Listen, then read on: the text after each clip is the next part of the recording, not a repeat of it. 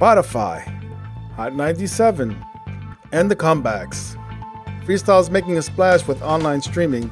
Burial's Beat 418 Freestyle, the label that's less than 6 months old, formed by Gino Caparelli and Carlos Barrios, have hit 500,000 streams on Spotify. Listen, fabulous team of Lizette Melendez and Dream Girl Cynthia are at 140,000 streams. Newcomer Jenna Renee, who took the freestyle world by storm with All Hooked Up, is at 150,000 streams.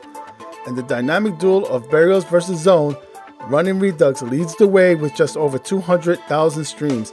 Congratulations to everyone at Burials Beats 418 Freestyle.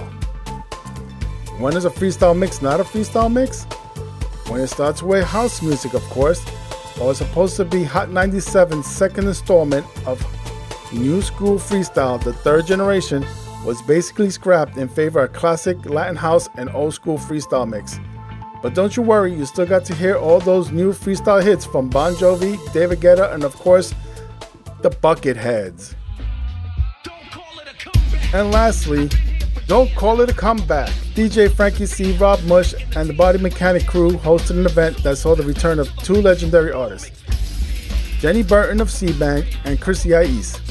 Be on the lookout for new freestyle music from Chrissy Ais, as she will be joining two of freestyle's top producers, the Santana Twins, later this year. Things took a bit of an emotional twist when Tanasia was presented with a Lifetime Achievement Award for his 30 years in freestyle. And the word of the day is Scapadellis. This has been your Freestyle Music Podcast.